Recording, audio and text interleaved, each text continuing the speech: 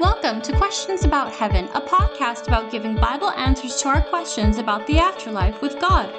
Each week, we seek to answer real-life questions with biblical answers about the life beyond this world. Now, here's your host, Brad Zockel.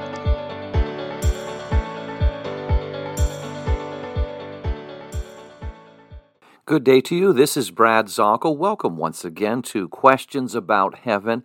And we've been going into Revelation chapter 1. We're going to move our way on through all of the 22 chapters of Revelation.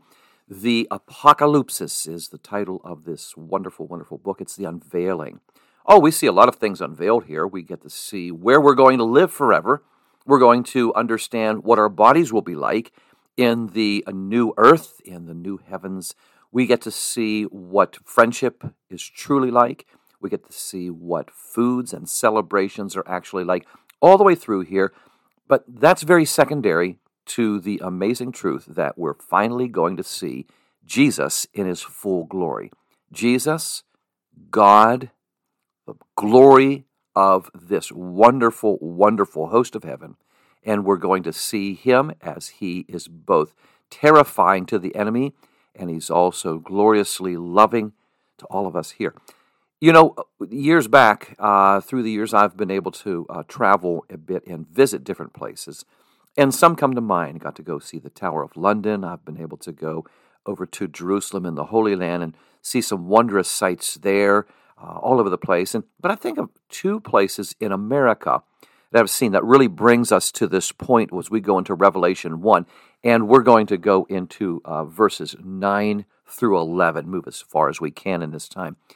Well, I went over to Hearst Castle when I lived out in California. And you went in there, the abode owned by William Randolph Hearst, the newspaper, just the powerful, powerful owner of all of the newspaper chains of his era, and arguably one of the wealthiest men in America, if not one of the top richest people in the world. And he had a castle out in California, which was really in the middle of nowhere. He just took a barren place and just started a forest, actually made a reservoir over there, and built this opulent place. So you're walking through there, going through these gigantic gates. You look over at his tennis courts, the many pools that he had. If the movie stars, we were told, would go there and gather, I think the silent screen stars of the day would go over there. There were all kinds of bowling alleys and gigantic dining halls, secret passageways. And if you've ever been to a place like this, there's one thing. We walk through as the tour, and the guides are telling us, or you might have an electronic guide, you might have something there where you're learning, through some sort of earphone. But as you're walking through, you have to stop, and you'll hear the tour guide say once in a while, imagine this is where they were having their Christmas dinner. Imagine over here, here is where they were setting up plans for a garden. Look over here when you come out to this porch, and this is where they would talk business. And we had to keep imagining. And when you left there, nobody said, boy, that was an engaging, just a warm, enjoyable place. I go to the Biltmore over in North Carolina. We walk through, magnificent place, huge place. And it's the same thing. You go through the giant rooms, the Halloween room. I think it's very intriguing. You go through the main lobby, the glass-covered entrances, and you see them, and they're very interesting. You're walking around, but nobody goes out of there and says, I had just a feeling of love. Oh, it was just so wonderful. I just felt family when I was there. Nobody says this. Do you know why? Because the owner, the host, is not there. They're either gone by absence of distance or they have died. And I think about those, no matter how beautiful they are, all the advertisements is, come see the place. Visit the place. Look at the guards. Look at what was once happening here. And we're trying to keep it up the best we can, and in some places they can't. And when I look at that, we can talk all about those places, and I never leave there just, that was so exciting. That was so loving. What a family atmosphere. Why? Because the hosts weren't there. The owners weren't there. I read about heaven here, it's a whole different thing. When I see the walls of great majesty that could be made of diamond, jaspis, in Revelation chapter 22. And the streets of gold and the foundation stones are made of precious jewels and such. I like that, and that gives me a good idea of what I will see, but that's incomplete to me. I was never really impressed by that as a child. I wanted to know who will be there, and what will that one be like? And I want to know who Jesus is going to be as he's in heaven. I mean, he's more than the shepherd, he's more than the miracle worker, more than the sermon giver. What is he going to be like? And so one thing I enjoy about when we're going through Revelation, the opening is this. It's not what is there, it's who is there. Don't ever forget that. In some of the greatest palaces, greatest mansions you'll go there and they'll say, this is what happened in the past. Can you imagine this is what it was like? We're talking about Jesus Christ, who is saying, oh, you're coming up here. And as 1 Corinthians chapter 2 and verse 9 says, eye has not seen nor ear heard, neither has it entered into the heart of man, the things that God has prepared for those who love him. So we're looking at this, and we are now going into the who of heaven. Who is going to be there? Now we're starting in John chapter 1 and verse 9. John, the writer, whom early church leaders called John the seer, since he's looking into the future. And he's talking, I, John, both your brother and companion in the tribulation and the kingdom and patience of Jesus Christ. So he says right away, listen, I've been in as much persecution as you. I've faced trials as well. And I like that, to let us know that John was not put on a pedestal and treated different and above and beyond us. He is like one of us. This is what we also enjoy about Jesus. He suffered. Hebrews chapter 4, 15 says that he had also faced those temptations and trials such as we had. Yet he didn't sin, but he can identify with man and woman in the fact that he was on the earth and facing these things as we. And John says this too. I'm both your brother and companion in the tribulation and the kingdom and patience of Jesus Christ. Now, where was John writing this? He says it. I was on the island that is called Patmos for the word of God and for the testimony of Jesus Christ. The reason he's on there, what he explains right there, is because I preached God, because I preached Jehovah and salvation through Jesus Christ, I was arrested. I was put on this prison island. It's kind of like a natural prison. Patmos was a prison island full of rocks and caves, so natural cells. Can't leave the area. Tiny place. It's about 15 miles in circumference. It's crescent-shaped, and it's a series of different islands, but you can't get away from there once you're on there, mainly because historians tell us they would drape you in chains, unescapable chains that you would actually drag around with you.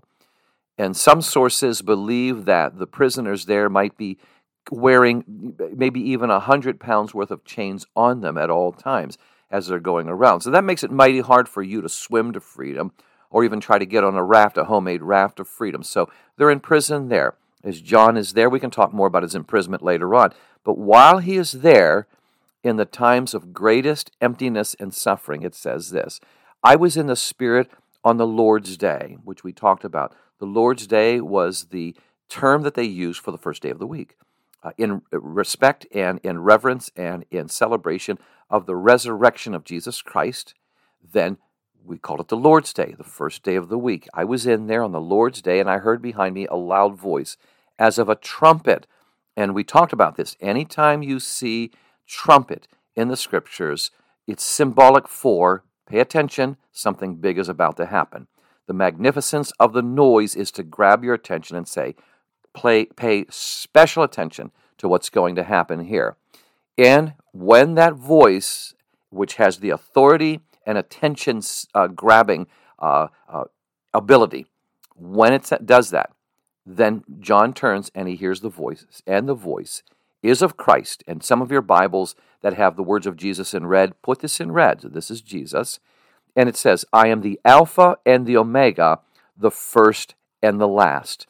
The Alpha and the Omega, all right, in there, you can see this. One of the very, very important things that you see is when Jesus gives that self-description as the Alpha and the Omega, you're looking at the first and the last letters of the Greek alphabet. And what he's saying is what he repeats right afterward. I'm the beginning and I'm the end. Look, I started all of this glory and joy. There has been interruptions throughout time. You have faced sin. You have faced persecution. You have faced failings. But you know something? I'm wrapping it up. I am the beginning and I'm the end. See, it'd be one thing if Jesus just said, I'm the beginning, and then you're on your own. But he says, I'm the beginning and I'm the end, the first and the last. Now he makes a direction. What you see, write in a book and send it to the 7 churches which are in Asia. And then he describes, it's a postal route, historians tell us. He talks about as if you were going to deliver in order. It's kind of a fish hook type of a thing. If you're looking in a spacecraft shot down on these cities in this region. And it starts with this, Ephesus, then you go to Smyrna, then to Pergamos, to Thyatira, to Sardis, to Philadelphia, and finally to Laodicea. And as you are going in this route, there's going to be a message to each one. And that's going to come out in Revelation chapter 2 and chapter 3. But you're grasping something here, and John's trying to wonder, why would he direct me into heaven? Why would Jesus say, I have some mail for you to deliver. I want you to go and do this. Wouldn't you say that Jesus would say, I want you to see me in my full glory. I want you to see the magnificence of heaven and the love for in the abode of all the believers. Well, that'll come. That'll come later on. But right now he says, I have a message that you need to deliver. Isn't this interesting? I find this very curious because just as, well, I'm ready to go through the portals of heaven. I'm ready to see this. Well, wait a minute now, John. I got to tell you something. There's a reason why I picked you. There's a reason why I'm telling you this. You need to deliver this. Don't keep this to yourself. So you'll see the book of Revelation, John is not giving instruction and John is not laying down rules. John is witnessing and writing what he is seeing here. He's taking down an account of everything he's seeing and allowing the Lord to lead him through here, but he's taking account of everything. And when he hears his voice, I turned to see the voice that spoke with me. But isn't this interesting? The first thing, and having turned, what did he see? 7 golden lampstands. 7 golden lampstands. Anytime you see gold in the Bible, it stands for deity. It stands for godness. The beauty of this precious metal on earth is symbolic of the beauty and the preciousness of God.